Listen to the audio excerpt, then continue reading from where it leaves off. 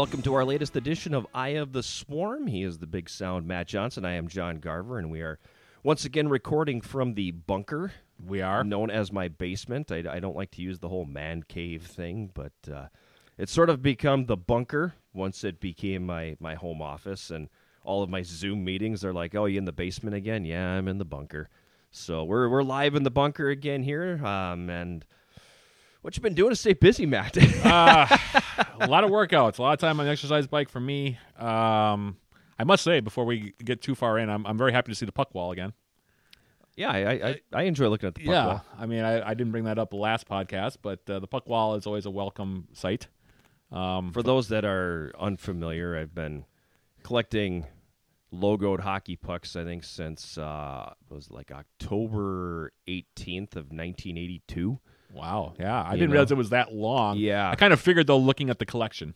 Yeah, it started when I caught a puck at a Minnesota North Stars game against the Calgary Flames, and just kind of took off from there. And once we finished the basement here of the house, Chad Beiswenger and his master craftsmanship put up some shelves that I'm finally able to display my 544 and counting logoed hockey pucks, and it makes for good office decor. I feel quite honored because I'm one of the select few who have seen the puck wall more than once. Most people haven't. I saw it when it was in construction still. Yes.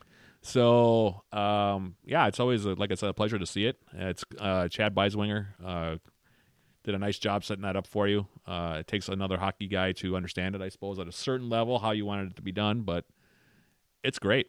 I love it. Throwing a lot of ideas around, and he's the smart one. I've said it many times with the work he's done in our house here. I see a pile of wood, and I see a pile of wood. Right. And Chad sees a pile of wood and comes up with things like that. Yeah. So. Yeah, and he did a very good job with that pile of wood of making it into a decorative feature. And, like you said, the people who follow your blog, I know about the puck wall, or at least your collection of pucks, maybe not the wall, but at least the collection of pucks. Right. But to actually see it firsthand, it's quite impressive. Yeah. And I think it's pretty cool because I think the guests get a bang out of it too. I think Nick Bursick actually brought it up when we talked to him. He said, I feel honored to have seen the puck wall. And it was at that moment that I realized how lucky I was to have seen it in multiple stages, and now to see it at this point completed. I mean, there's still some work to do. I mean, there's space for, you said 200 plus more. Yeah, I can probably accommodate a little over 200 more before we'll have to make some decisions on the next expansion and which way we go, which wall it moves to. I don't want to go much lower because having a toddler in the house who likes to grab everything and right into the mouth. He's a thrower. He likes to throw things, and that's I don't necessarily want to have pucks flying around the basement just yet. Right. Yeah. But going back to your original question, working out, a lot of working out. Thankfully, my cardio workouts have been going really well.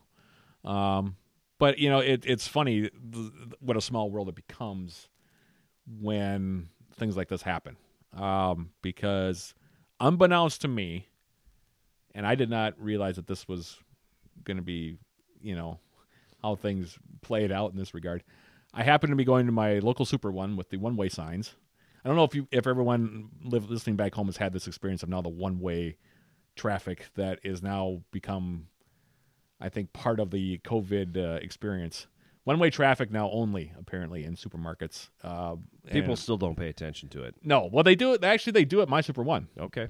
And I've been trying my best. I found myself walking around in circles a couple of times. Right. Because of that, but I'm trying to do as well as I can. Right. So I'm going through the one-way lanes of my Super One, and I come to the back, and there's this tall blonde with a surgical mask and gloves standing behind a shield at the checkout. And what I didn't realize until I got there was that I was Eva Reinertsen, who was checking me out and also bagging my groceries. So she found her way all the way over to Lakeside to now bag my groceries for me. And I looked at her, and she looked at me, and she said, "Hi, Matt." And I said, "Hello, Eva." And so now she bags my groceries. So I feel somewhat safe. There you go. A two-time COSIDA academic All-American is bagging my groceries. I don't know if that's... I like that you're actually following protocols. That's what I like. That's what you like? Yes. Yeah, that part. I said something on Facebook about this, and she got a big bang out of it, I think, too. But just kind of, this is the world we live in now, though. It is. Because people are having to make accommodations that they wouldn't otherwise make. Well, I mean, that was a pleasant surprise, right. but, But it's under any other circumstance, that would not have happened. right. Yeah. But it's the way it is now. I mean, working from home and spring sports canceled, it's weird. Like having a weekend available, Right, yeah. And the weather's been decent. Right. Really nice last week. It's been dry. Last week it was great. And so, I mean, for the first time, I think since I've lived here, I actually got the spring raking done. And we're able to finally getting some work done on the outdoor projects. That's what I was doing this weekend. I went to Menards, and they require you to wear a mask in the store. Everybody. Right. If you walk in and you don't have one, they'll sell you one for $1. Right. But everybo's required to have a mask, and it's just the way it is now. Apparently, though, if you're in Michigan, that's ooh. Yeah, that's a case where people are going to start acting irrationally, and that's my biggest. And that was a totally irrational, behavior, right? And that's where my concerns are. The longer this goes, right, is stuff like that happening. So that takes this conversation a little bit in a direction I don't necessarily want to go. Yeah, I don't either. But we're all trying to manage it in different ways, is what I'm trying to say. Right. And now turning the question back to you, how have you been spending your time? I know you, like you said, you talk about being down in the bunker down here, and it's a pretty nice bunker. I mean, between the puck wall and the jerseys. It's getting there. It's been a work in progress, but yeah, it's come a long way in the last 18 months. You came in here 18 months ago, you had bare walls, you had just the studs over on one part, there was no carpet. Oh, I saw it at that point too. Yeah, I mean it was ugly. It was ugly, and it was a fair amount of work to get it to this point, and there's obviously still some things that we want to do down here, but it's the bunker has become the home office. Right. Well, that's the thing. It's really nice, but I don't know, looking at it 24/7. I don't mind it. You don't mind it? No, okay. I honestly don't mind working from down here. The internet can be a little sketchy sometimes, being underground, but it's the home office. So I mean, I'm fortunate I'm able to still work. Right. Yeah. I feel for the people who have to make that decision on, do I risk my health or do I risk my job? I'm fortunate right now I don't have to make a decision like that. So I'm still able to work. So I'm putting in my hours throughout the week. We got a 1-year-old, so there's plenty there to keep you busy. Right. Because he's mobile now. He's walking, and he So covers a lot of ground in a very short time. It's amazing how you can set him down in one room and try to get to the dishwasher, and he's right behind you. And he's almost to that point where he's going to start talking now too. Yeah, he's got a few words that he can spit out. He's good with the hi and the bye and mama and dada and ball. We're convinced ball is a word for him, and he's trying like crazy to say cat. Because we have 2 cats here, and he'll spot them, and he's trying to get to that point. And he understands things when you say, like, can you bring me your ball? He'll bring that. Or can you bring me your elephant? He'll bring me that. And he's getting there, but he's there to keep you busy. And it's just you find, okay, what kind of family thing can we do? Let's go for a walk. Let's just get outside and get some air. Let's get him on his little bike and working his way around the house and everything. And then it's projects. I mean, I've kicked a lot of projects down the road, particularly the outdoor stuff. And having the opportunity this weekend to hang flower baskets, put mulch down, it's like, wow, I feel like a legitimate homeowner all of a sudden. Saturday was fantastic. I'm lucky because I live in an area of Duluth that's particularly scenic. And living right next to the Lester River, I went on a little hike, and I've been doing that pretty consistently the last probably 2 or 3 weeks. I've been trying to get out of the house as much as I can if the weather allows. Mm-hmm. I did get a chance to do something that I hadn't done in a long, long time, which was go down to the shores of Lake Superior and skip rocks. And when I was a kid, that was one of my favorite all-time things to do when I came to the North Shore. And I always look forward to that, being able to do that. go down and sit on a beach, listen to the waves kind of crash, and then skip rocks off of Lake Superior was just, it was a real serene experience for me. Sure. And so I got a chance to do that. So in that regard, I'm happy at a certain level that things have slowed down as they have, because it's given me a chance to appreciate things that I maybe took for granted. Right. And that's one of the things that I really appreciate about having the chance to slow down a little bit. Do I like being confined to my condo? No, I love my condo very much. I spend a lot of time with my cat on my lap now, which is not bad either. And I've gotten a chance to FaceTime a little bit with my nephew. And he's gotten to the point now, Nick is about 2.5 years old, where he can talk a little bit. Sure. And tell me what's going on in his day. And, he smiles, and he's always happy to see his Uncle Matty, pop up on the screen. So in that regard, it's been really good. I guess the biggest thing for me is just the longevity and still the uncertainty of how long this is going to go. If this had been a case where you're going to have, this whole month is just going to be off, and we were starting up at a certain time, then I could say, this has been fantastic, but I'm ready to get back. Yep. This is indefinite. Yeah. It's an open-ended question and an open-ended date. And that's the part that's tough for me. And it's out of your control. And most of us are control freaks, is what I found. Most people want to have some structure. Right. And we don't have a lot of structure right now. No, we don't. If you're not doing your job, if you're not working from home, there's no structure. Yep. Everything is up in the air. You don't know when it's going to be okay to go back outside, or when it's going to be okay to go to a bar or a restaurant to see your friends, or anything. Go to a sports event, Right. Go to a concert, go for a walk. What is the one thing that when this is finally abated and restrictions have been lifted, what's the one thing? For me? Yeah. Getting back to sports. That's what's going to be the thing for me. Mm-hmm. I work in the after-school program at the Y through Congdon Park, and the kids are great. Love the kids. I like my coworkers. Everybody's really easy to get along with, and I'll look forward to that too. But I'm a sports guy. Yep. And you are too. Yep. And if you're a sports person, you get it. Yep. It's a big part of it. So yeah, that's the only thing I can really come up with. That's the thing I miss the most.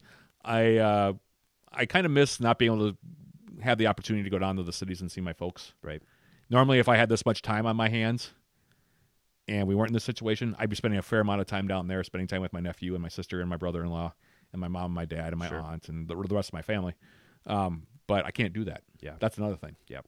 That's another added thing. We were talking about Mother's Day plans just yesterday in my family, and we're going to try to do a virtual kind of Mother's Day with multiple, from Zoom. Right. Just to kind of do that. We've been talking about doing a kind of a Zoom-based happy hour where everybody can see each other, and, we can have a kind of a cocktail hour. Sure. Stuff like that. These are things that normally would never happen. Right. And so that's another part of it. So, for me, that's kind of where I'm at. I don't know about you. Have you talked to your mom and your sister and their family and everything like that? Mm-hmm. How are they doing, and what's the big thing for you? I think it's the same thing as everybody. They're doing what they're supposed to be doing what they need to be doing, but at the same time, they're all kind of clawing at the walls a little bit. My mom is active, and she misses not being active. She misses her bowling league, things like that. So, I think everybody's clawing at the walls a little bit. Looking forward to at least having some of this lighten up so they can go do something. I don't have to worry about it because I'm follically challenged, but I know everybody else in my family is having hair problems because, they need to get a trim. That was, it's interesting you bring that up because when Eva saw me, and the first thing she said is, "You've got quite the flow going." Yeah. And I said, "Yeah, well, don't get used to it. Or at least I'm hoping not to get used to it. I don't like my hair to be this long. Right. It just gets uncomfortable, and I call it mom curl because my colleagues follow my mom's side of the family, Mm-hmm. and so I talked to my mom the other day, and her hair's all over the place. Yep. And I said to her, I said, my mom curl is getting a little out of hand, Mom. And she's like, yeah, mine is too. Mm-hmm. So, I mean, just basic things like that. Right. Am I obsessing about my hair? No. But it's longer than I want it to be. Right. And that's just one of the things. Again, that's another thing that you just got to miss. Yep. I like to go to cost cutters and get a haircut. Right. That's, but I can't do that right now. Right. That's just the fact. Yeah. So, I mean, for me, I don't think I'll ever take watching a baseball game for granted again. Because seriously, I mean, this is baseball season right now. This is supposed to be the Stanley Cup playoffs. This is a very happy time for me. And, I'm resorting to watching replays of the 1965 Major League Baseball All-Star Game, because that's just the only thing that's going on. Yeah. But the other piece of that is, and this, people are going to think this is weird, I miss going to work. The reason why we do what we do is because we love what we do. Yeah, and I miss going to work. I miss being in the office. I miss being able to see my coworkers. I miss having student athletes just stop in the office and chat or say hello or grab something out of the candy dish. I mean, you miss those things. Right. Yeah. So that's the single biggest thing is I just look forward to being able to get back to that. Right. Yeah. Along with the sports thing, but sports wise, one of the great things, golf has the golf course restrictions have been lifted in Minnesota and Wisconsin, and we're very fortunate that in our next segment we are going to have one of the Yellow Jacket men's golfers, Joey Cummings, join us. And I'm a golf guy. Can't wait to get back on the course. Yeah. I think we talked about how the athletes have been impacted a little bit in our last episode, and certainly Joey and his teammates fall right into that category. He's a fun guy. He is. Joey's a fun kid, and it's been a rough go, and he'll talk a little bit more about that in our next segment. But I mean, at the very least, people are being able to get out of their house a little bit. Golf is a little bit less, I don't want to say dangerous, a little bit less exposed, I suppose, when it comes to this virus. At least we're hoping so. Right. And we kind of alluded to this a little bit also in the last podcast. Reopening is going to take time. Yes. And I think one of the things now, because they've revised now the mortality rates coming up. Now they've, for a while we were between 100 and 200,000. Then it went down to, 60, 70, 80. Now they're going back up to 135, 140. And those numbers are going to keep fluctuating. Mm-hmm. And I'm just wondering how much those numbers fluctuating like that is going to really test the patience of, and also the nerve of the American public. Right. Because those numbers are going to move around. Yep. I know people want to get back to their lives. I know people want to get back to their businesses, and I know people are really suffering. There are bankruptcies that are already happening. Right. J. Crew just filed for bankruptcy, I think, yesterday. I think. Yep. And then I think Hertz went under recently. Yep. And I mean, there are companies that are really suffering right now. Yep. And we understand that. But right now, it's a big trade-off. Yeah. Because you're putting the general public still at risk. Yep. And,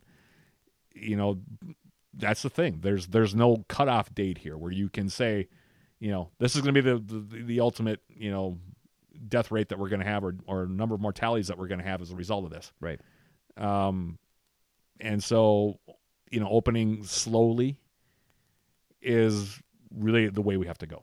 And thankfully, golf is a sport where we can begin that process, test that out for probably a few weeks, maybe a couple months, mm-hmm. find out if we're still okay, and then take the next step.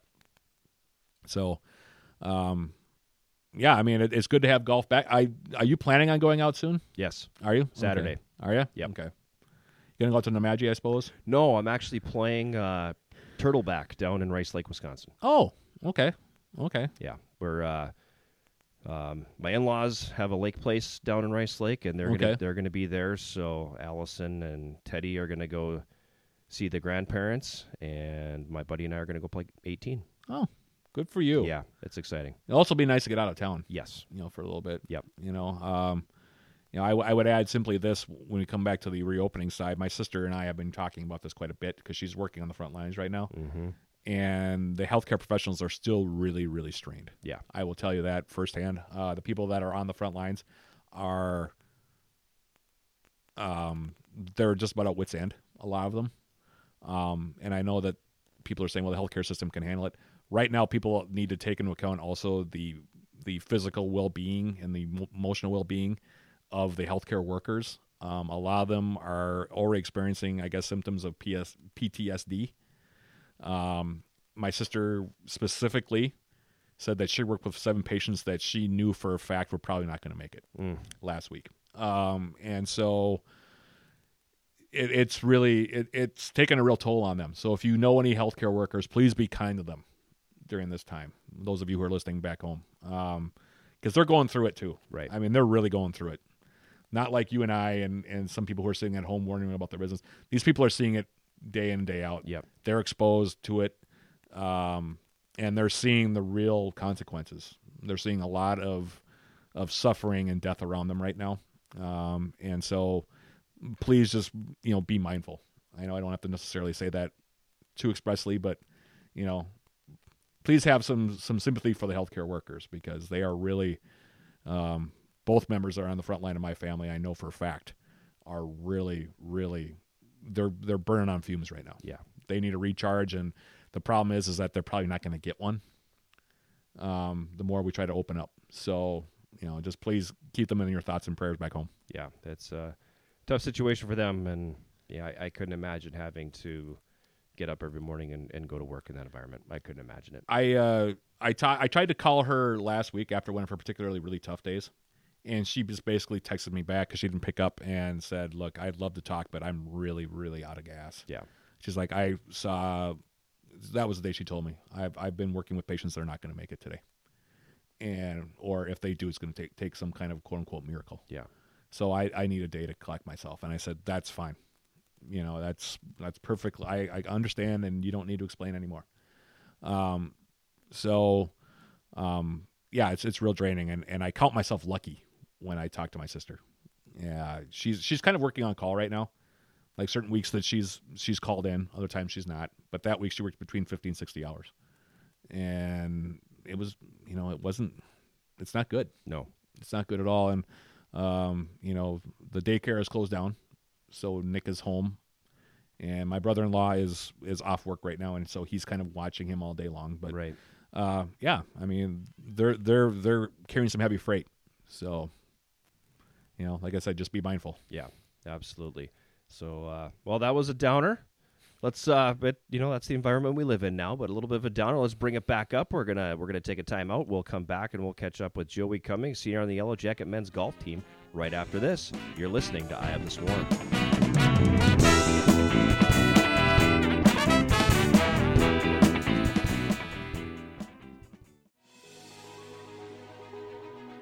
For over 85 years, the dollars deposited at National Bank of Commerce have been reinvested into the community, sparking bold ideas and igniting big dreams. Our customers have helped transform the region.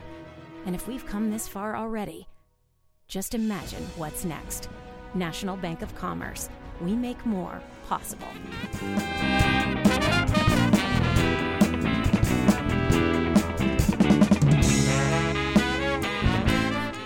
We're back on the Eye of the Swarm, and we are joined. We always like it when we have an athlete instead of a coach. Coaches are great to have on, but it's nice to have a student athlete when we can. And this time we've got Joey Cummings, senior on the Yellow Jacket men's golf team, and we'll use the air quotes for senior because you're one of those athletes that's going to fall into potentially having that additional year of eligibility courtesy of the COVID-19 situation. And we were talking a little bit before we got going here, Joey. That's something that's a little bit fluid for you right now, isn't it? Because you've got graduation on the horizon, or do you?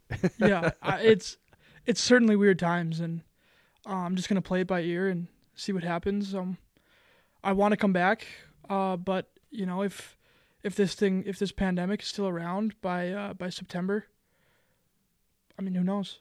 Yeah, you're looking at possibly passing on commencement to go for that 5th year, and then all of a sudden you find out in August that, there's not going to be fall sports, there's not going to be anything on campus. Then what?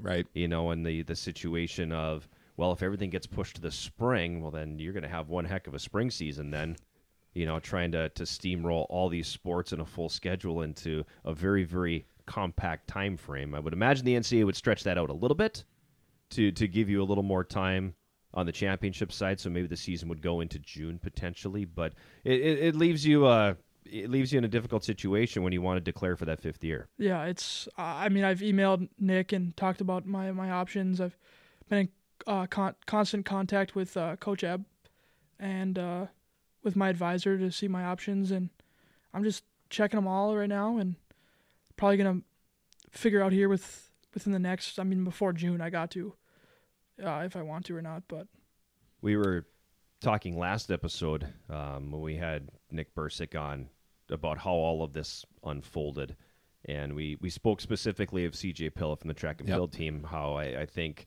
everybody's heart aches the most for him because he was actually at his championship when they came in and said, oh, by the way, you're not going to get the chance to compete, so thanks for the trip out, and we'll see you next time.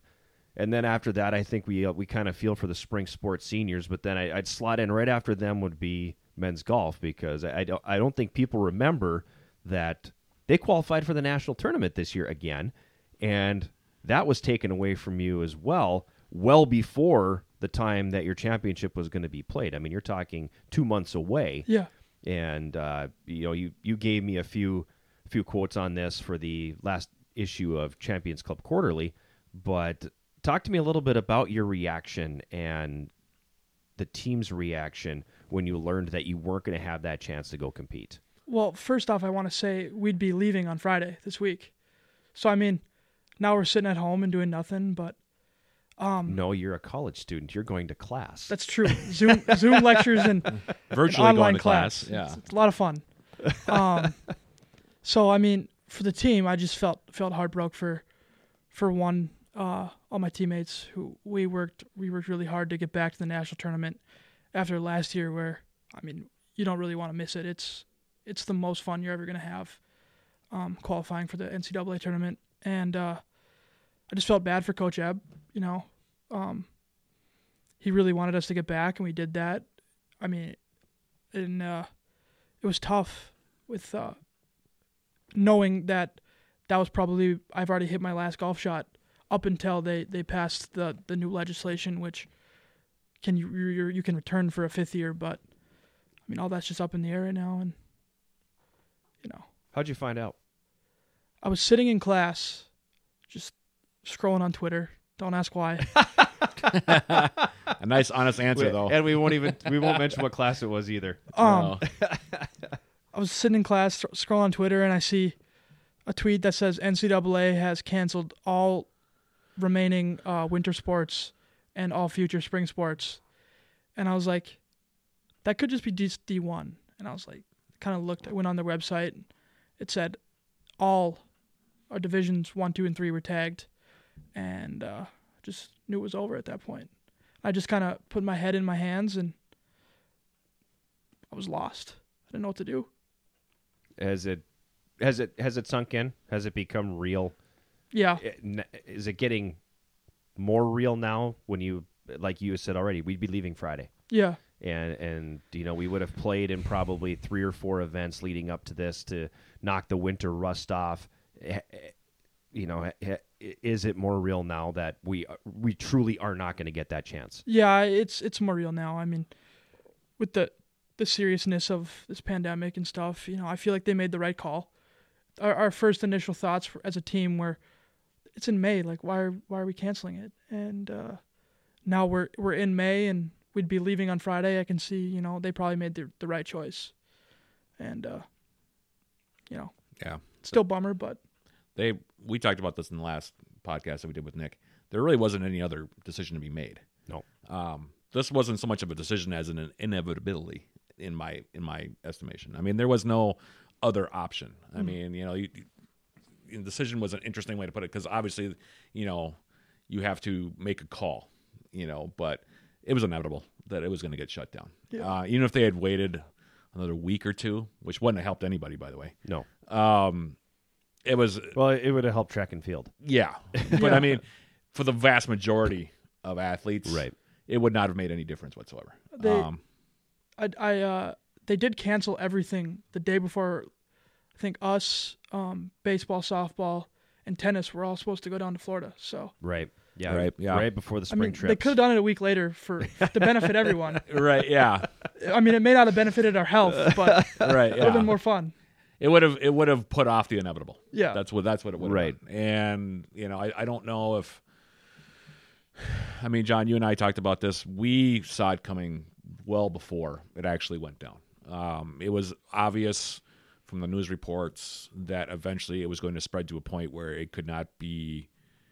Things could not remain as is. And we talked about the fact that the NBA was sort of the first domino to fall. They were the ones that said, Well, that's an awfully big domino. yeah. I mean, it was a huge domino. I mean, I don't know. There will be probably a 30 for 30 documentary on ESPN someday, or a documentary somewhere about how this went down and how quickly this went down, because that was a crazy 48 hours. Right.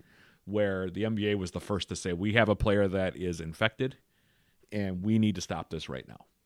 Yeah. And then everybody else, it was like a swift domino effect. I mean, it led to, in a way, the NBA kind of, on the global sports scene, kind of started the process. Because right after the NBA announced that they were postponing their season, everybody else followed suit practically. I mean, it was the NHL, and then it was MLB, and then it was eventually, of course, the NCAA. And we talked about the fact that the NCAA delayed a little bit in their decision, mostly because they wanted to make, I think, and we talked about this also with Nick last time, they wanted to make a joint statement about the entire rest of the year. It wasn't just about, because the question then was about March Madness, was about the NCAA tournament, which was about to be, Selection Sunday was like a week away. Yep. And the conference tournaments were about to start. Yep. And they called that out. I mean, I can tell you right now, just knowing the NCAA, that was they canceled that straight out. But they were wondering about the spring. They were waiting to see if there was any way they could make spring work. And there just wasn't. No. There was no way logistically you could make it work. And so they waited a couple weeks before they made their decision, and they got slammed for it. But I think it was such a big, all-encompassing thing. I mean, and it was the thought process is athletes like yourself and others around the country that are sitting there kind of in limbo, saying, "Well, where are we going to be? How's this going to affect us? Like, what's the ultimate end game here?"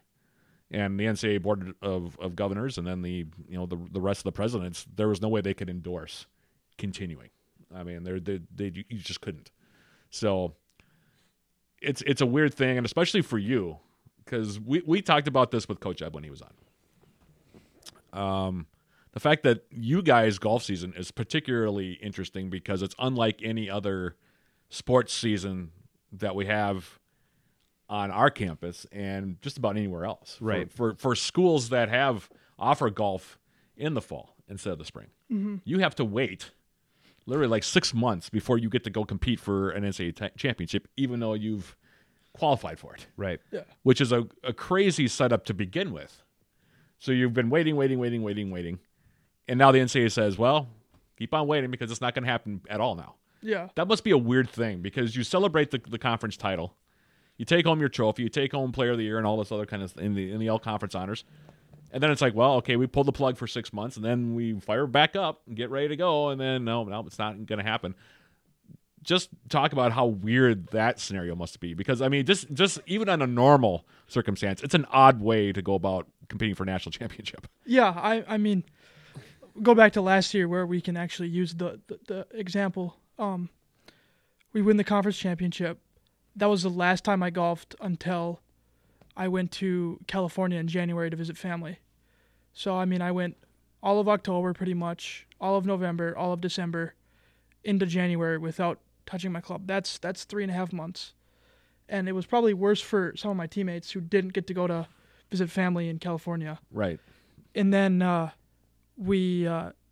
then I played the 4 or 5 times there in a week, come back home, take the rest of January off, the rest of February off, and the beginning of March off. And we go to Arizona for our spring break trip. And this is like, we're thinking we're going to play tournaments like when we get back because it's the end of March. Some courses down south are opening. And I mean, the team is just, we're trying to scramble, like good scores down in Arizona. We haven't, I'm the lucky one who was able to play golf in between those 6 months, but most of my teammates haven't. and we're just hitting some of the worst golf shots you've ever seen. And I've seen some really bad golf all right, shots. maybe Joey. not the worst, but there were some really bad. shots. I'm On a gonna, competitive standpoint. Not where you're out on a scramble. Thank you. Yeah. I'm gonna throw an example out at Chase Hoople, who played for us last year and then transferred. He was just having one of the worst days ever in Arizona. We may have gotten to a little argument. He may have wanted to punch me in the face, but that was just me being, a harsh teammate, and we'll let that go. Me and Chase have moved on from this. But a few holes after we got into a little argument, he ended up hitting one off a light pole on the roadside, and it was so funny that we didn't know what to do. Like, there was 8 of us watching, and we didn't know what to do after he hit one off a light pole on the road. And I was like, well, I think we're NCAA championship ready after this. Well, it's a humbling game, and we talked about that is it before ever. we went on the air. I mean, before this interview. And I relate the story of my best friend in high school, who was a golfer and a hockey player and was good at both. And he kind of explained to me, because he knew I didn't play golf, and he said, even when you think you're good at golf, you're really not that good at golf. He's like, it humbles you quick. He's like, if you don't hold your shoulder in just right, or you come open a little bit with your footing, or your stance isn't right and your balance is off, that ball will go flying in directions that you just yeah, it's just, There's so many. it's very humbling. There's It's so a many humbling little game. pieces to a golf swing. Yeah, I mean, You know. and I know, Joy, that you've experienced that, because anybody that's played golf has Yeah. experienced that, where I had a really good round yesterday, and today I was awful. It's And I just- played the same 18 holes. Yeah, exactly. And I I played ate the same yeah, thing exactly. for breakfast. Yeah, exactly. I was hitting the fairways yesterday, no problem. Maybe on the edge of the rough. Now my tee shots are, I mean, I'm hitting guys on other holes, and you know what I mean. Like there's Yeah. it can be a really humbling experience, and you don't necessarily maybe even feel any different. Like it just is. Wow, that was not good. Yeah. I mean, they say golf is played right in your head, and it's so true. If you have one bad day in your head, your golf game can just go to crap. Yeah, There's no other way to put it. yeah. I mean, I go back to, and this is something we also talked about before the interview, the Ernie Els situation at the Masters a few years ago, where last day of the, it's the last round, he's made the cut, and in his first hole, he had basically 10 shots. Yeah. I mean, and you've got another, here you go, 17 more holes to play, Ernie. Well, have fun. Like you mentioned, Joey, the frustrating part about that was how many of those putts were within 2 feet. At least 3 or 4. Yeah. Yeah. I mean it's and that was just a simple case of putting. He couldn't. not your day. No. Yeah, I mean, and I saw the interview with him afterward. He's like, well, what happens, or he said something like that. But that's the way you really have to approach it, right? I mean, that's, I mean, if it was me, I'm like, great, I got 17 more holes of this. That's what, and it must be tough though to shake that off too when you have a bad hole. Yeah, I mean, in golf, you don't really want to look towards the past, because you always have, like you said, it was just the first hole. You got 17 more to play. If you keep up with that mentality, I mean, you're not going to play well. No, rest you're of the gonna have an round. epically bad day if that keeps Yeah. up. Yeah, I mean, you're not going to want to play golf ever again after doing that, if you have that mentality. So, I mean, one thing my dad and my grandpa always said to me, because I used to be a little ragey on the golf course, where I'd have a bad shot and I'd throw my golf club. I don't do that anymore. You look silly. Let's be Yeah. real. You're throwing your club, throwing tempered tantrums on a golf course. You look stupid. right. Yeah, And the one thing that's I've really worked on through my years at playing collegiate golf is, it's just a game. Let's have some fun. Always look to the future and hit those shots. And if it's a good day, it's a good day. If it's a bad day, it's a bad day. I mean, what are you going to do? Well, most guys, even the really good guys, have 3 or 4 holes that just go awry, even on a really good round. I mean, you're not going to go under par on every single, No. You're not going to have birdies on every hole. No. Even the best guys. Awesome if you did that. Yeah, it'd be great if you did. But I mean, that's why you play 18 holes. It's not, Oh, I had 2 really good holes. That's good enough. Yeah, you got to play 18 holes. That's part of the sport. Is you're going to have, well, that hole didn't go very well. I doubled on 5 or whatever, And but like you said, you got to have that kind of short memory and go forward. Mm-hmm. Like you can't be dwelling on what just happened. You have to move forward and say, that hole didn't go well, but we'll examine that later. Now I got this next hole. If I tripled on 6, I can't worry about tripling on 7. I have to just go and play that hole. Mm-hmm. That's just the way it is. And it's humbling. It's a humbling sport, and it's humbling even when you see the best players in the world have days like that, where it's just they can't find it. Copyright Ernie Els. I don't mind it when they do, though, because it makes you realize, one, this is a very difficult game. It's not easy. It's something that just anybody can do. No, and they're human. Yeah, I don't mind that. Well, and even because there's been a lot of talk, and I'm sure we'll touch on this. Tiger Woods, his career arc, where he went through a space where he couldn't lose. Yeah, and then he went through a time where he couldn't win. And he couldn't even make cuts half the time. He wasn't making cuts, much less competing. So yeah, it's a humbling sport. I mean, it'll take you down a few notches, and I think that was when Tiger did win that Masters. I think that was the thing why everybody celebrated so much, because he had really struggled for a number of years up until then. I mean, just another example of that is you look at Jordan Spieth. 3 or 4 years ago, he couldn't lose. Yeah, he was blowing away people at the Masters, tying Tiger Woods' 18 under record, right? Which nobody thought would be touched. He was incredible that day. I watched that. Yeah, it was. Yeah. And then he goes on. He wins the U.S. Open the next tournament after. So he's rolling along halfway to the Grand Slam. He, I think he comes up just short at like the British Open or something like that, and then just short again at the PGA. I mean, he finished first, like third or something like that year in the majors. And then the next year he's in the lead on the back 9 at Augusta. Throws up just a horrendous back 9 and loses the tournament. And you're like, how? Right. It's just that's what golf is. I feel like every professional golfer, even the best ones, have those days where it just kind of fell apart. I mean, there were a few times going back to the Tiger Woods where he was in the top 3 or 4 going into the last day of a major, and he'd fade and finish 10th, 11th, 12th, somewhere in there, where he's 7-8 shots off the lead now all of a sudden because he had a really bad front 9 or whatever it was. So it is a sport that humbles you. There's no, and it's a sport that there's so many different factors that play into it, that are not necessarily in your control. Right. The course, the wind direction, is it gusting? Is it, just things like that. Did it rain last night? Yeah. Did it rain last night? How are the greens today? I mean, there's a lot of things you have to adjust to. Right. Is the fairway, fast today? Is it slow? Are you going to get any rolls? So there's a lot of things that are out of the control of the actual golfer on top of everything else. And that's for someone like me who's somewhat of a control freak, that would really drive me nuts. If I'm being honest and I'm competing, the last thing I want to worry about is the fact that the green is really fast now. They've cut it super short, and there wasn't any rain, so now it's dry and it's like AstroTurf. You're putting in the parking lot basically. Yeah, exactly. Whereas 2 days ago we had a torrential downpour and it was really nice and soft and everything was just laying up.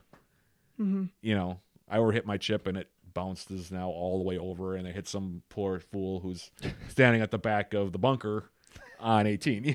Like that's something like that. So those kind of things would drive me crazy. Right. So I understand the mental part of it, and that is. I mean, how much of a percentage would you say that is about being a good golfer? It's got to be half. I mean, you kind of have to take what you get when you play golf. The course is going to give you what it wants to give you, and you just gotta play that course that day. Right. I mean, I've played, like courses that back-to-back days, and they are polar opposites of each other. Like Northland during their men's invite is probably the toughest challenge. I mean, you can play in northern Minnesota. They have the greens rolling just stupid fast. Yeah. I'm talking about a 15-foot putt. That's Ramagan Bay, right? Like is that the course, or which are you just talking about the Northland Golf Course? Northland Country Club. Northland Oh, the Country Country Club. Club, okay. Yep, in Lakeside. Okay. It's you can have a 15-foot putt and you only have to hit it a foot to get there. Okay. Like the greens are just stupid fast. And then That doesn't play well for me. you get an inch of rain overnight and it is 100% opposite. Right. And I mean that's just Now golf. you can't get anything to roll. Yeah. Yeah. Now it just sits. Yep. Yeah. I mean and we've all seen the bunker shots where the guys try to chip and it comes right back to where it was. Mm-hmm. And they just have to sit there and look at it. It's just a constant. If you have one of those expressive faces like me, you'd be able to tell exactly what I was thinking because I'd look up and be like, well, that went fantastic. I literally gained nothing from that whole shot. So it must make it though on the flip side that much more rewarding when you hit a really good shot. Yeah. I mean there's nothing better Yeah. in my opinion. I mean, it just, as like I said, I'm a neophyte. I don't know much about golf, but I watch it a little bit, and I understand the strategies and stuff like that. But you probably put yourself as a former athlete into that position, and I played basically team sports, pretty much all team sports, and I wasn't even considered a hothead amongst my teammates. So. I had some other teammates that were real hotheads, and I just tried to picture how they would respond because that would make me nuts. Right. And you too, John. I know that. Well, you played tennis, but also played hockey, and I know you played with some. You don't strike me as a hothead hockey player type. I had my moments. But I mean, every hockey player has their moments, but Right. there are guys who fly off the handle much quicker than other guys do. Yeah, I wasn't like that in the game. No. No, yeah. So. And I don't know, Joey, how would you consider your team pretty even keeled? Are your guys pretty even keeled? I mean, do they get pretty upset, or are they? Yeah, I mean, we all have our moments like everyone, but we're pretty fun with each other, and we just want to have a good time. Yeah. That's how kind of our team has been the last couple of years. Don't take it so seriously that you get yourself out of the right mindset. Yeah. Yeah. And that's My freshman year when I came in and we had Anton on the team. I mean, nobody better. Speaking of hockey, Nobody better to play golf with than Anton. He was a really good golfer. Oh, he was so good. Really good. yeah, I had no idea because the golf program is restarting here, and it's never easy to recruit when you're starting a program from scratch. So obviously a place you always look is from within. Right, Who do yeah. we have on this campus already? What other athletes do we have that have played this sport? And he does, I golf a little bit. Great. Turned out That's to what be we the best guy want on as the a team team. full of guys that golf a little bit. And then Right. the next thing you know, it's like, he golfs a little bit. yeah, He's more than a little bit. Yeah. unbelievable. Yeah, He was so good. So good. You know what's funny about Anton? I used to if I showed up at Westman Arena early and the guys were stretching and getting ready to go, he'd come in his hockey gear and he'd be like, "Yeah." He's like, I played golf. Or I tried to play golf the other day, and he was recounting how, I had a rough kind of go on hole 9, and he's sitting there in his hockey gear, and he's telling me all about his golf game, and I'm like, it's kind of hard to. It's like, he was really serious about his golf. Mm-hmm. I mean, you could even after a hockey game, because he was obviously a really good hockey player too. He'd come over and he'd talk to you about golf after a hockey game Yeah. for a long time. Right. I mean, we had conversations with him in the lounge. Yep. About golf, where we'd say 2 or 3 minutes about hockey, but then we'd spend a half hour talking about his golf game and what his favorite courses were. And Right. so he was an interesting guy. He took his golf really seriously, and just knowing Anton like you did, it did make it kind of interesting. It was an interesting dynamic. Mm-hmm. And you didn't know anything about his golf when he came here? No, I didn't know anything about his golf past until we brought the golf program back. Okay.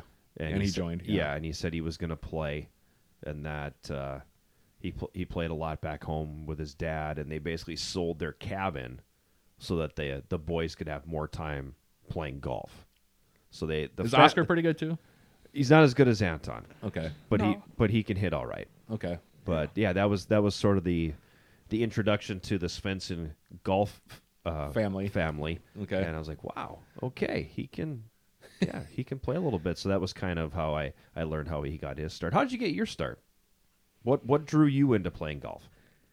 My grandpa he played golf every day, and when I was young, I played all sports like most kids do, and so it's interesting how when I played baseball, I batted lefty and threw lefty. In hockey, I shot left. But in golf, my grandpa said, you're going to play right-handed. So it didn't interact with my baseball swing or me shooting the puck. Ah, So I became a righty. And back then, you couldn't really find lefty golf clubs. So it was easier to be a righty. sure. And so I never had to worry about my baseball swing being interrupted by a golf swing or a slap shot, being... Are you It's interesting. naturally a lefty? Yeah. Okay. It's Yeah. interesting you say that because I don't think people realize how a golf swing messes with a baseball swing and vice versa. I mean, Right, for yeah. anybody, for a lot of kids, when they're doing both sports as a kid, they don't get good at one until they give up the other. Well, the swing is totally different. But that was a preemptive strike there. Yeah, I mean, in baseball I could switch hit because I played golf righty, but my grandpa was like, no, you're gonna stay batting lefty, it's probably one of the best things ever happened. Right. Because of I could play 3 sports up until I was 15. I played hockey, baseball, and golf, and then playing for Duluth East and Mike Randolph, he wants you to play hockey all year round, and I was like, I just don't want to do this anymore. I want to golf. And I had quit baseball going into high school because I wanted to play golf in the summer, hockey in the winter. And I did that until my senior year, and I just decided I didn't want to play hockey anymore and focused everything on golf. And don't get me wrong, I wasn't the best golfer until I quit hockey, Sure. just because I was splitting time. Right. Like Ryan Peterson, my teammate now, he was always way better than me at hockey and way better than me at golf. And once I quit hockey, I could just focus everything on golf, and I just got a ton better and overtook him in at least golf. I don't know about Right. hockey; he's still a better hockey player, but Well, it's tough though because if it's very hard to be really a standout in 2 sports. And it's really yeah. tough. I mean, that's not easy to do. Yeah, there aren't many Bo Jacksons around. Nope. no. Yeah, we're going to the ultimate example of a standout in 2 sports. But it's and especially with sports like hockey and golf. I mean, you talk about polar opposites in terms of approach. Yeah. Yeah, in terms of not just physical, action, but just in terms of the context of the game itself. Hockey's a loud kind of, action-packed sport, fast-paced. Golf is not. Right. Golf is a deliberate, thinking man's quiet. It's very internalized. Hockey's very externalized. Where guys are expressing everything. There's a lot of yelling and screaming and dialogue going on all the time. Golf is very much, he's got this putt coming up. It's like No, we still yell and scream on the golf course. right, yeah. But I mean, like in terms of actual playing the, but once Yeah. the shot is hit, Yeah, is when you let it out. yeah, During a hockey game, guys are constantly talking, Oh, yeah. and right during the action. In golf, that doesn't happen. Right. You're lining up your shot and you're thinking about what you need to do. And if you are having dialogue, it's, what do you think? Oh, well, but it's a very reasoned conversation. So it's a completely different approach, and it's got to be tough to split those two up. yeah. It was difficult. In hockey, I was the loudmouth, but I sucked. So it didn't really do me good. And then in golf, I was still the loudmouth, and I wasn't very good, so it didn't do me any good. So I was kind of forced into quitting one, so I could become better, and I could use my loudmouth and actually back up what I was saying, and so I guess golf it became. How did you end up here? at Superior? Well, I wanted to stay local. I kind of just graduated high school and I was like, I don't know what I'm doing. And I looked and I saw UWS had a new golf team started, and I was already applied to the school. I was just planning on going here and just gonna kind of kill off my generals while I decided a major. And I emailed Eb and I was like, who just took over for was it Dan Stauber? Yep. Yeah. Eb had just taken over, and I was like, this handicap, I'm looking to play. I'm already enrolled in the school. Can I have a tryout or something? And he emailed me back, and he was like, yeah, we had the golf meeting and stuff a week before tryouts, and I think Tyler and I were the only two freshmen coming in, and then it was all of like hockey players, Right. Anton, Owen, Oli, who had played hockey. We had Nate Colleen, who came from basketball. Yep. And it was like a hockey team with two golfers coming in on it. And so, I mean, that was an interesting experience. I bet. And I really didn't know what to expect. I didn't think I would have as successful of a career as I had coming in. I mean, freshman year was terrible for me, only because Anton got in my head. I mean, freshman year I got disqualified from our conference tournament for not knowing the rules, and that made me feel like an idiot. Right. Right. Yeah. And for those of you who don't know, I got disqualified for bending my putter and then using it. Now you may ask, Joey, how did you bend your putter? Because it's steel, or I don't know what it is. And I made a triple bogey on the third day of the conference championships, and I picked the ball out of the hole and hit it with my club, and it bent my club. So the next hole I go and I make like a 30-footer for birdie, and I was like, oh, I think my putter's bent, like just to myself. And one of the coaches heard it, and he was like, what, your putter's bent? Like, that can't happen. And this was day 3 of the conference tournament. We were maybe 80 shots out of first place. Right. Like nowhere in Striking distance. Yeah. And the coach was like, yeah, we need to disqualify him. Like, he broke the rule. And I was like, whatever, I don't really care. And I have a talk with the rules official, and then they were like, yeah, I guess. Like, they could have just gave me 2 strokes since we were so far out of first place. Like, it didn't really matter. Right. But Right. no, they Yeah. were adamant on disqualifying me. And I talked to the commissioner, Corey, afterwards, and he's like, yeah, there's no point in disqualifying you. Like, we didn't want to do that. Whatever. So, I don't know. That was my freshman year. That's how I got here. That was like the motivation. Like that being disqualified and playing with Anton really, really motivated me to kind of who I am today. Sure, because you took a giant leap your next year. Yeah. Was he sort of a mentor for you? Would you consider Anton one of those guys that kind of helped you along? Absolutely. Okay. Because I came in being a hothead, and all he wanted to do was just get the best out of me. Like I said, I like to talk, and I liked to talk, especially around like Anton in my freshman year, and I didn't back it up. I sucked. There's no easy way of putting it, like no other way. Right. Yeah. And and then I came in the spring season, which didn't matter because we didn't qualify for the NCAA tournament. But it's still fun to get out there and play. Right. And I played a lot better, and he's like, you just keep doing that.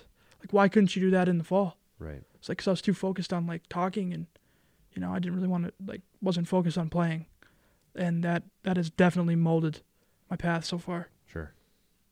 What is an off-season training like for you? Hey, is it I just make sure I get on the course every day and play? Do you spend more time on the range and on the putting green? What is your training like?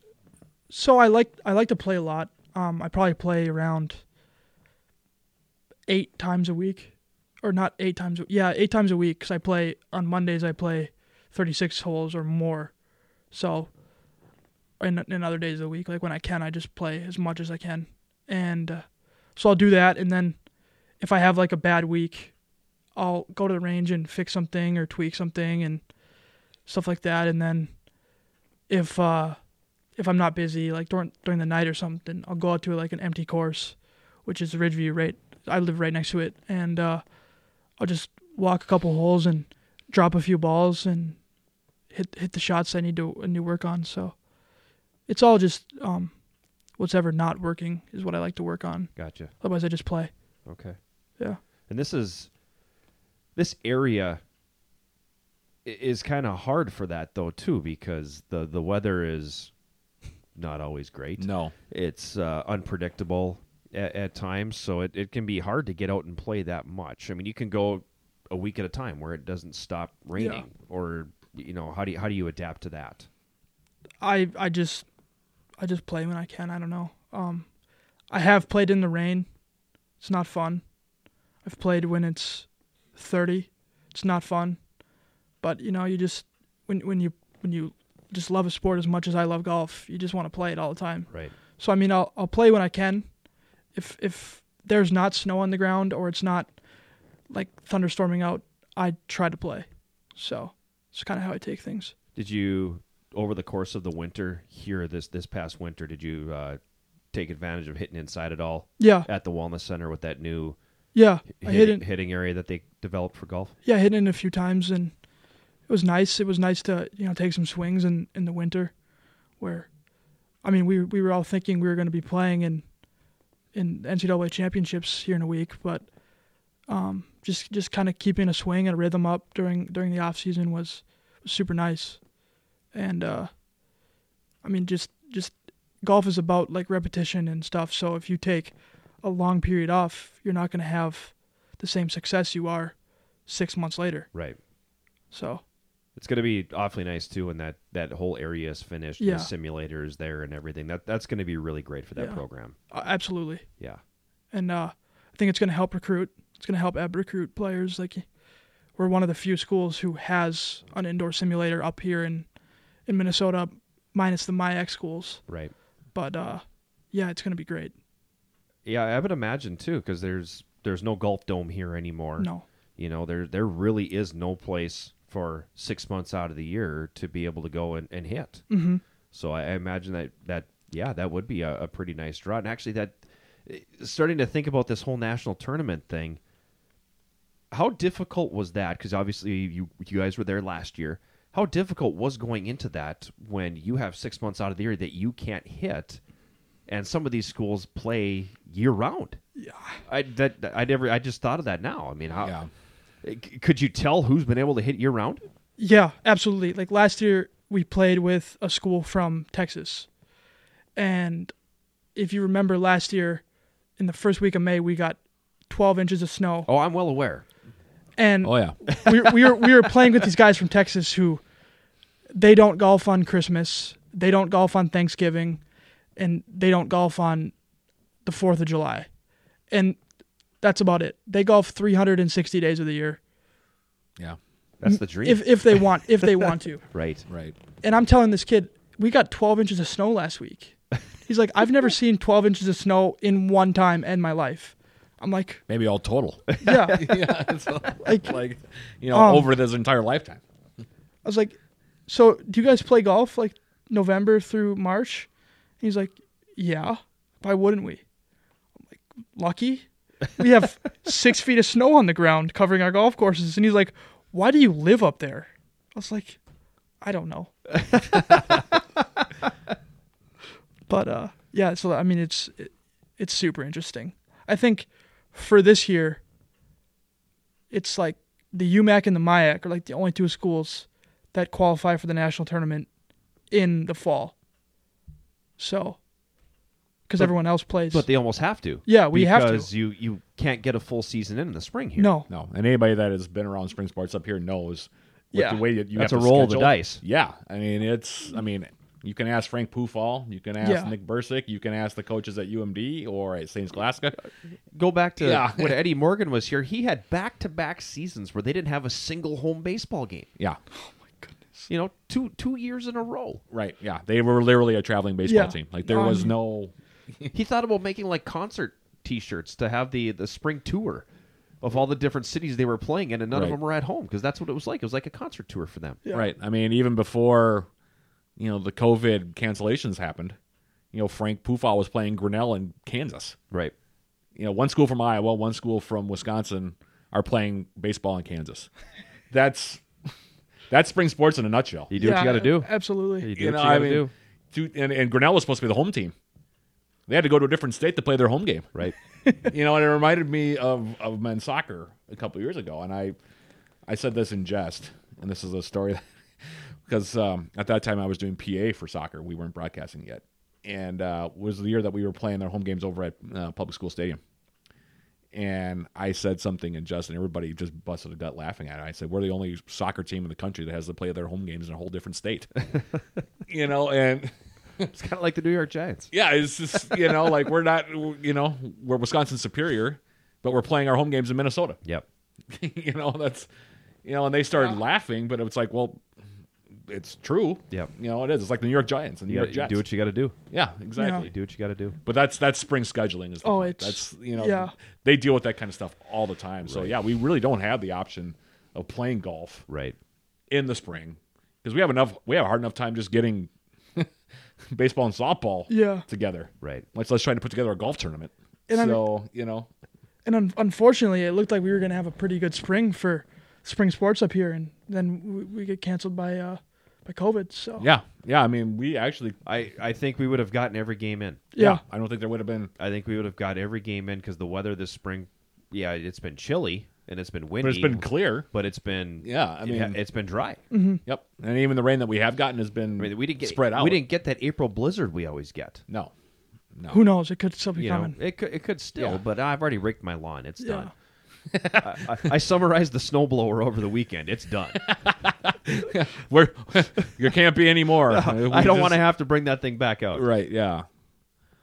So yeah, I mean, it's unfortunate because kind of it's a little bit flippant, but a good spring weather-wise for us is going to waste. Yep. Sports-wise, Right. because who knows when we'll get this kind of fortune again. You never know. I mean, we've had some springs that have been okay, and then we've had some that have been awful. Right. But that's the roll of the dice that you take. Yep. And That's exactly what it is. that must make, like I said, training though for you guys. I mean, do you guys play together? Do you try to get together as much as you can when you're not in season Yeah. in play? Yeah. We all try to get out after class Okay. and go play 9 or 18 together just to compete Okay. and stuff like that. Otherwise, we'll just go to the range together and kind of help each other with little swing things we need to work on, Okay. and I think Ryan and I definitely play the most because we're both members at Ridgeview Okay. up in Duluth, and we play 3 or 4 times a week in the summer together. So really competitive. Yeah. Well, that's good too because it keeps you guys somewhat sharp and Yeah, ready to go when the fall season hits. Mhm. So and that's been the super nice part about having him come play golf at Right. UWS with me. Yeah. So Right. we can just keep being competitive. Well, I hope you get the chance to be competitive again. I know Yeah. it's an agonizing decision for you, and I don't envy you having to try to navigate that and figure out, am I going to graduate? Am I going to come back for another year? But if you do come back for another year, I look forward to having the chance to watch you play again. Thank you. That's Joey Cummings, a senior on the Yellow Jacket men's golf team. We're going to take a break. We'll come back with more of the Eye of the Swarm right after this.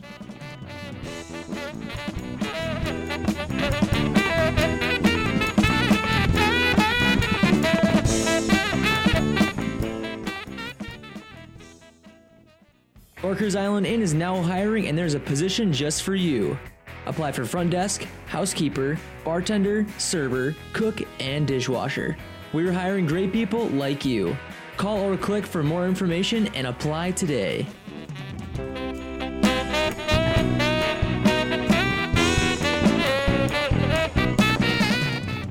Final segment of the Eye of the Swarm this week, and what a nice visit with Joey Cummings, Matt. He's a great young man, and I feel so terrible for him to have to lose your chance at the NCAA championship, Right. to have to make that decision in such murky waters. Yeah, absolutely. I mean, we have been trying to get Joey actually on the program for a while. For those of you who are not aware, He was the next guest. Him and Ryan Peterson were both going to come and join the show when we had to. All right, we have to cancel. right? Yeah, You know, And, we're not going to have access to studio today, so we have to cancel, and we didn't get back on again until last time with Nick. well, and Joey is a loyal follower of our program, which is good. From day one. Yep, from day one. So he knows all the ins and outs, and so getting a chance to see him in person and talk to him was great. And like you said, really, really, he's a fun young man. He's got interesting perspectives on the world, and this has been a real taxing time for him and Ryan Peterson and the rest of the golf team and Coach Eberhardt. Yep. Just logistically, it's been kind of a mess. I mean, it's one of those things, and not to belabor the point too much, because we talked about it in the open, and we talked about it with Joey a little bit. The normal even format of their season is very strange. Yep. It's very antithetical to what we would think of as a typical NCAA sports season. But then to have this happen. I mean, think about March Madness, okay? Yeah. Think about college football. Right. All right. College football. We use that as a better example than basketball. But you're going to play your fall season. You're going to start your training camp in August. You're going to play all the way through October, and then you're going to be done until May. That's Right. when all the bowl games will be. Right. Yeah. Exactly. What? Yeah.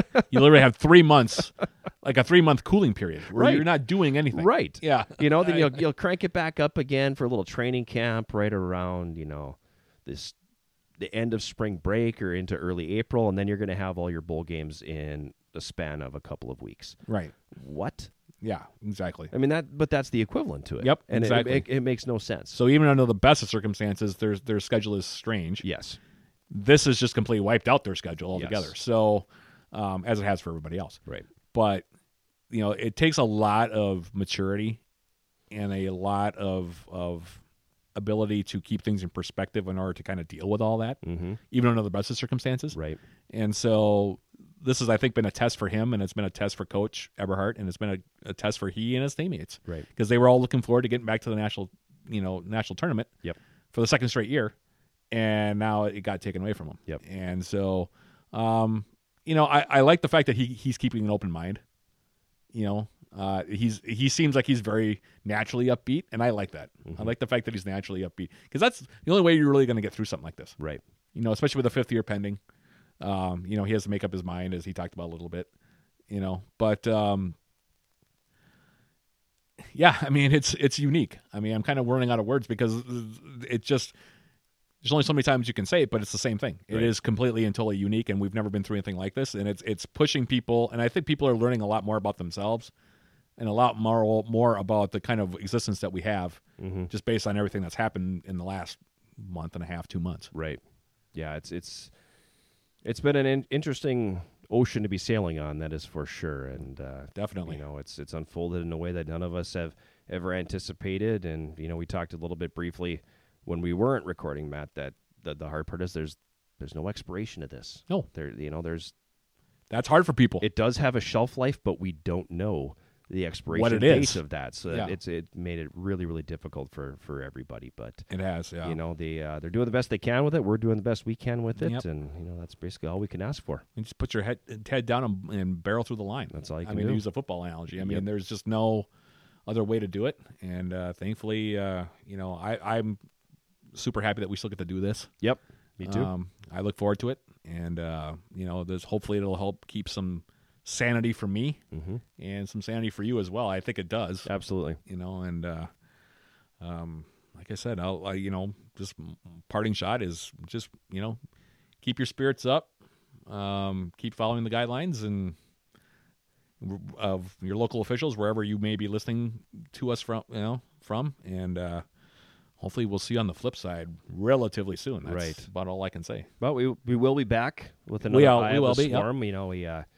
We've gone away from going every week and have done every couple weeks here now, and We can keep up that pace. I'll be happy. we'll be able to keep it up, Yeah. I think, for a little bit longer, and then over the summer we may have to space it out a little more when we start to know a little bit more on the NCAA front, and we'll have to know a little bit more about how Yellow Jacket Athletics is going to attack this. But all in all, as long as we're healthy and safe, and our families are healthy and safe, it's a good thing. Yep, absolutely. That's the big thing right now. He's the big sound Matt Johnson. I am John Garver, and we thank you for listening to this week's Eye of the Swarm.